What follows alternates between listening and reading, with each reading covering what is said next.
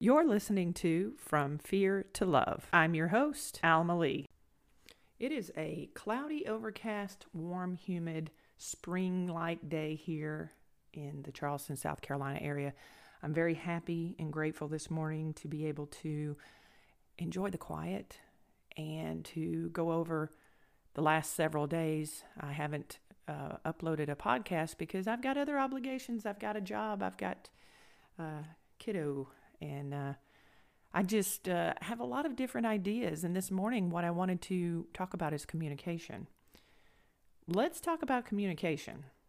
Let's talk about what it means to effectively communicate. What is the purpose in communication? Why do we communicate? What do we want to receive from communication? All of these are points to ponder when we consider whether or not we are communicating effectively. I do still have my practice, my clinical work, and I get a lot of inspiration in that work because when my clients present to me with particular issues and I get excited about topics of discussion, because while I may spend 50 minutes with one person, I know that that particular topic is not just isolated to that one individual. I know that these are issues that most of us face, myself included. I always include myself when I'm talking about a particular topic or something that I have learned and grown from in my own life's experiences and wisdom and working with other people. So I want to talk about communication today. Like, what is the purpose? Why should we even focus on communication? What is the ultimate goal? What is your desire in effective communication? Are you an effective communicator? Communication is reciprocity. It is reciprocal. It's back and forth, and that is key. Something to consider as well, communication issues are 65% of the cause of divorces. Did you know that? According to a study, Your Tango conducted a study, and there was an indication that 65% of all divorces were attributed to problems in communication. Why is that a problem? It's a problem because people are not hearing each other. And when we don't effectively communicate, we do not have, is the ultimate goal of communication, I think, for anybody, is to connect. Some people choose to communicate one way, and they choose to express themselves and expect to be heard and derive the external validation from that. Maybe that's an element of this podcast. This is a form of one-way communication, and my intention is to be heard because I do want you to have the ability to learn a new skill and to have better understanding about some features in your life that you would like to improve. Nothing necessarily wrong with that, but if it is a relationship, a face-to-face relationship, one-way communication does not work. The purpose in communication is to create connection. Problems with communication is, by and large, a lot of times people who attempt to communicate don't really know what they want to say. They don't know themselves. They don't understand their own values. They don't understand their own goals. They don't understand what it is they're choosing to achieve. So many people operate from a place of ego. Think of it this way. Someone who, in any situation, you think about childhood trauma, anything that's happened that has caused a derailment of normal human development, normal behavioral development. If someone is injured, there's going to be, you get scar tissue, right? When you have an accident, you have surgery or you have any type of physical trauma, there's usually a physical manifestation of that trauma through scars. Well, emotions work the same way. So if a person experiences emotional trauma as a child, then normally, without intervention, that is, the normal response is to create scar tissue. That scar tissue usually culminates in a defensive ego. So imagine a person who has experienced trauma as a child developing a defensive ego as being a bubble. Let's say imagine that person is encapsulated in a clear bubble. And what happens is that's a defense posture. That's a defense mechanism. The deeper the trauma, the thicker the walls of that ego bubble. So let's imagine that person grows up as an adult and they're moving through life operating consistently from an ego bubble. So that limits the potential for injury. It also limits the potential for vulnerable and authentic communication with other people, because people can't get through that veneer, that ego bubble, because that person's not allowing other people to get in because they're so protective. They're so deeply wounded that they need to protect themselves. So a lot of times they will project. They will project from that ego place. So here's the thing. If you want to be an effective communicator, you have to understand yourself. Now, that seems very simple on the surface, but if a person has experienced trauma that they have not healed from, that can be a huge stepping stone. And how do you do that? Well, you do have to go and talk to someone. You got to talk to someone who has been trained in how to identify problematic features as a result of trauma that causes those issues. We get into the shame discussion. We get into the veneer of projection, meaning anything I feel about myself, I don't want to feel, so I'll project it on someone else. And these are all problematic features of communication styles. So in short, to be very simple, in order to have healthy, functional communication, you have to understand yourself. So let's say we do that. Let's say we do our healing, right? We go to therapy. We have those aha moments. We have the light turned on. We have doors and windows in our heart opened, and we are vulnerable. We are no longer afraid of being triggered by our trauma. We're no longer afraid of other people because now we see ourselves from a place of acceptance. And that means when those windows are open and the doors are open, that veneer, that ego bubble has dropped down, or at least it's thinned itself a little bit, because it's important to always keep up boundaries, right? But we want healthy boundaries. We don't want unhealthy boundaries. We don't want to prevent people from getting in at all, but we do need to be mindful of what's healthy and what's unhealthy. So let's say you've healed, right? And you're ready to communicate. Well, you've done that work, you've done that healing journey. What next? Right? What next? So now you've got to figure out, what are your values? Who are you? Who are you? What's important to you? What are your goals? In any conversation and in any interaction, you have to have the ability to ask yourself, am I invested in this? Am I invested in this conversation? Am I invested in this relationship? What do I want to achieve? Now, going back to the unhealed trauma, and let's say you're still in that headspace of defensive posturing, right? Where you're interacting with someone and that person's trying to connect with you and you're not able to allow them to enter into your space because you are in a defensive posture. There is no effective communication to be had because you're not allowing it in, because you're fearful of being triggered. You're fearful of the judgment. You're fearful of anything that they say causing all of those old wounds to come up to the surface. So if that's the case, then you're far less likely to even know who you are, because all of your energy and time is invested in defending yourself. So there is no communication. So anyway, so let's say you're healed and you're having this communication. You have to figure out who you are. What's important to you? What is your ultimate goal in communicating with someone else? Do you want to have connection with them? Do you want to win an argument? See, that's the unhealed place. That's the ego bubble talking. To win an argument versus to achieve an understanding. I had a conversation with a client. Let me try to kind of back up and simplify this a little bit, because I know that I can get wordy and it can seem really confusing. Here's an example.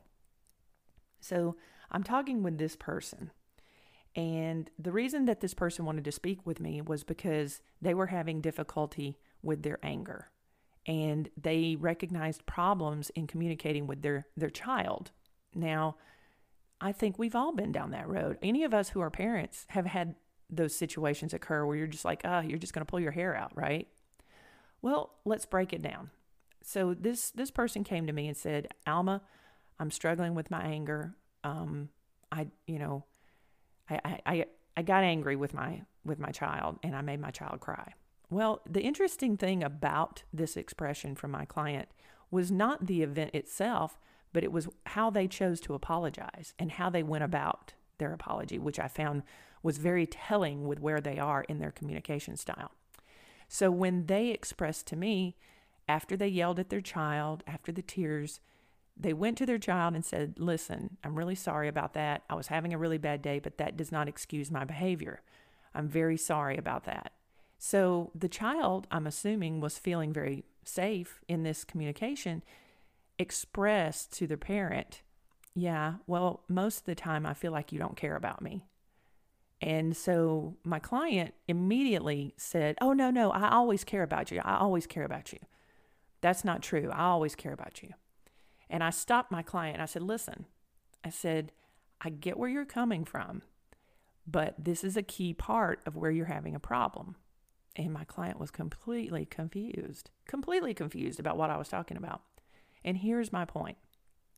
In any interaction that you have with someone, we always have to make a concerted effort to listen and to validate, to actively listen. It is irrelevant as to whether or not you agree or disagree with what the other person is saying to you. Because what we normally do in any interaction with someone is we listen and we're fact-finding, right? We're looking to see if what the other person is saying to us is in alignment with what we believe. And that's where I think a lot of us get lost. And so what my client was listening to was the facts. And my client identified something that their child said to them that was not factual in their mind. And so obviously you're going to counter that, right? You're going to say, no, that's inaccurate. I do care about you all the time.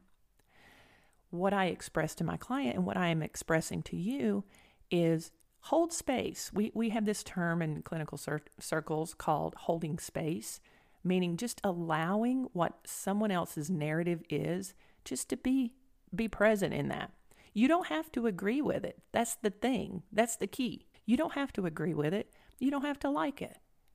But what I had encouraged my client was to listen to their child. Listen to what their child was saying. I don't feel like you care about me much at all. Now, here's why I know that this is a traumatic response for my client, because that statement alone triggered the trauma in my client, because my client was afraid that it was true. And so as a defense, no, it's not true. I love you all the time. I always care about you. And so I asked my client, I said, why do you think your child would say something like that? And so do you see the pain? Can you interpret that as being a hurtful statement and why the defenses automatically went up in my client? And I'm certain that you've done it. I've done it. Shoot, I've got 2 kids. I've done that before too, because nobody likes to hear when someone tells us that we're not doing something that we should be doing. As a parent, we should be caring about our child all the time. But what I offered my client was hold space for that. If your child is expressing to you that they don't believe that you care about them all the time, you don't have to take that personally, and you don't have to agree with it. But in order to have effective communication, you should always hold space for what someone else says and feels. Think about how powerful that is in creating and cultivating a fundamental foundation of safety in that relationship. You don't have to agree with it. Take that off the table. It doesn't have to be accurate in your mind what the other person is saying. My client firmly believed that their child was wrong in the statement, because my client says, I care about my child all the time. So I have to let my child know that what they're saying is inaccurate. And what I was explaining to them was, that's fine if you disagree, but don't invalidate. Hear, be present, listen, ask questions. Why do you feel that way? What is it about how I'm engaging you makes you feel like I don't care? And go from there. You don't have to agree. When we interact with our loved ones, we have to do so from a place of purposeful intention. That purposeful intention is to create and cultivate the connection that we seek. You do not have to sacrifice anything about yourself in order to do that. All you have to do is actively listen and engage from a place of allowing and holding space.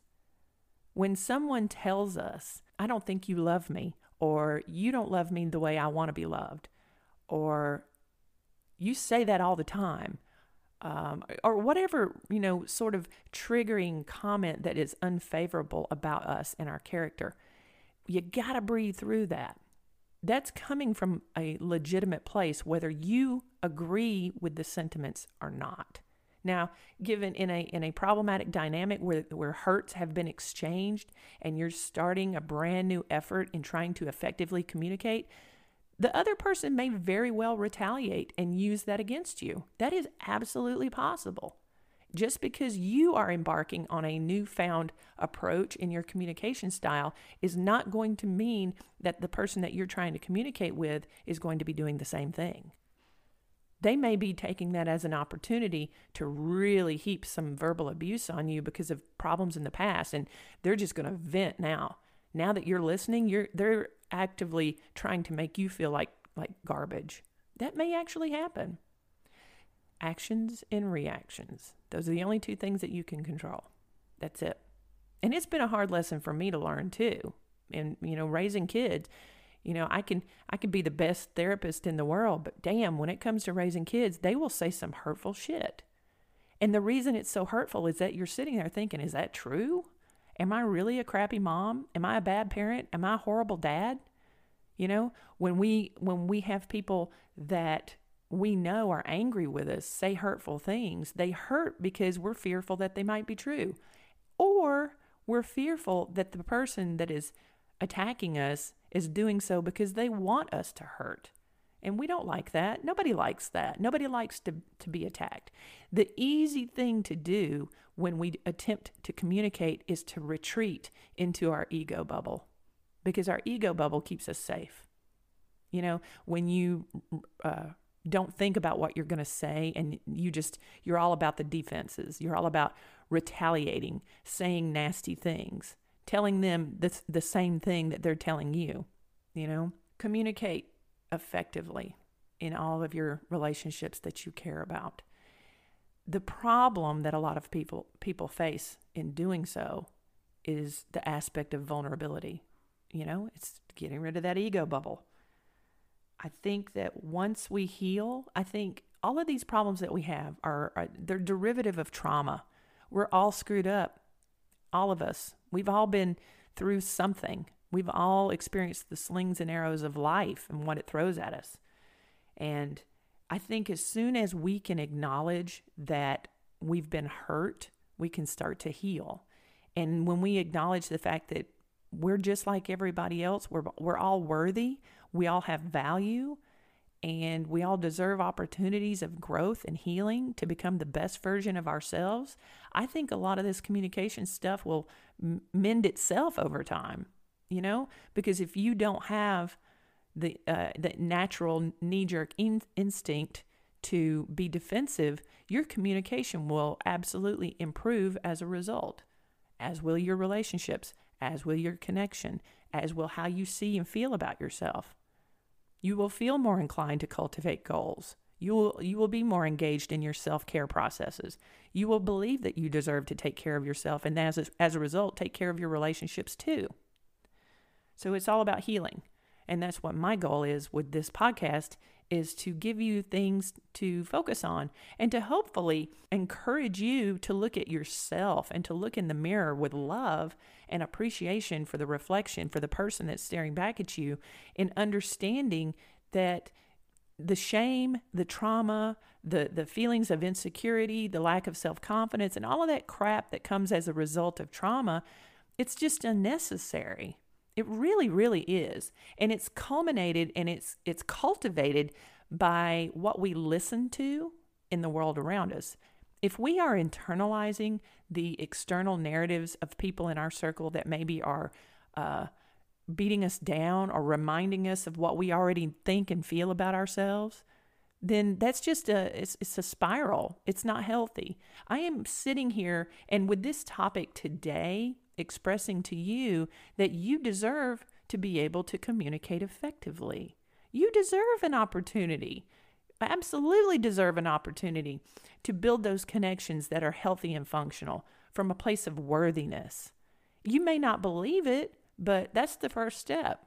That's absolutely the first step. And I am the first one to raise my hand because I know exactly what it feels like to think that I'm the only worthless person in the room. Like I am the lowest of the low.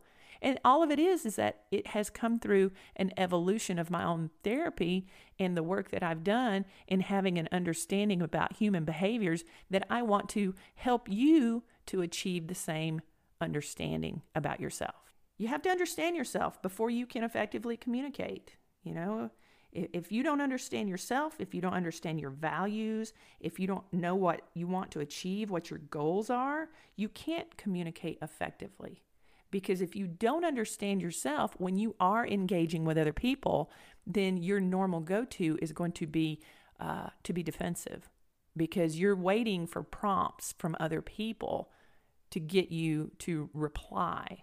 And if other prompts from other people are attacking, retaliatory, criticisms, things like that, your normal go-to is going to be defensive. So it's important to heal.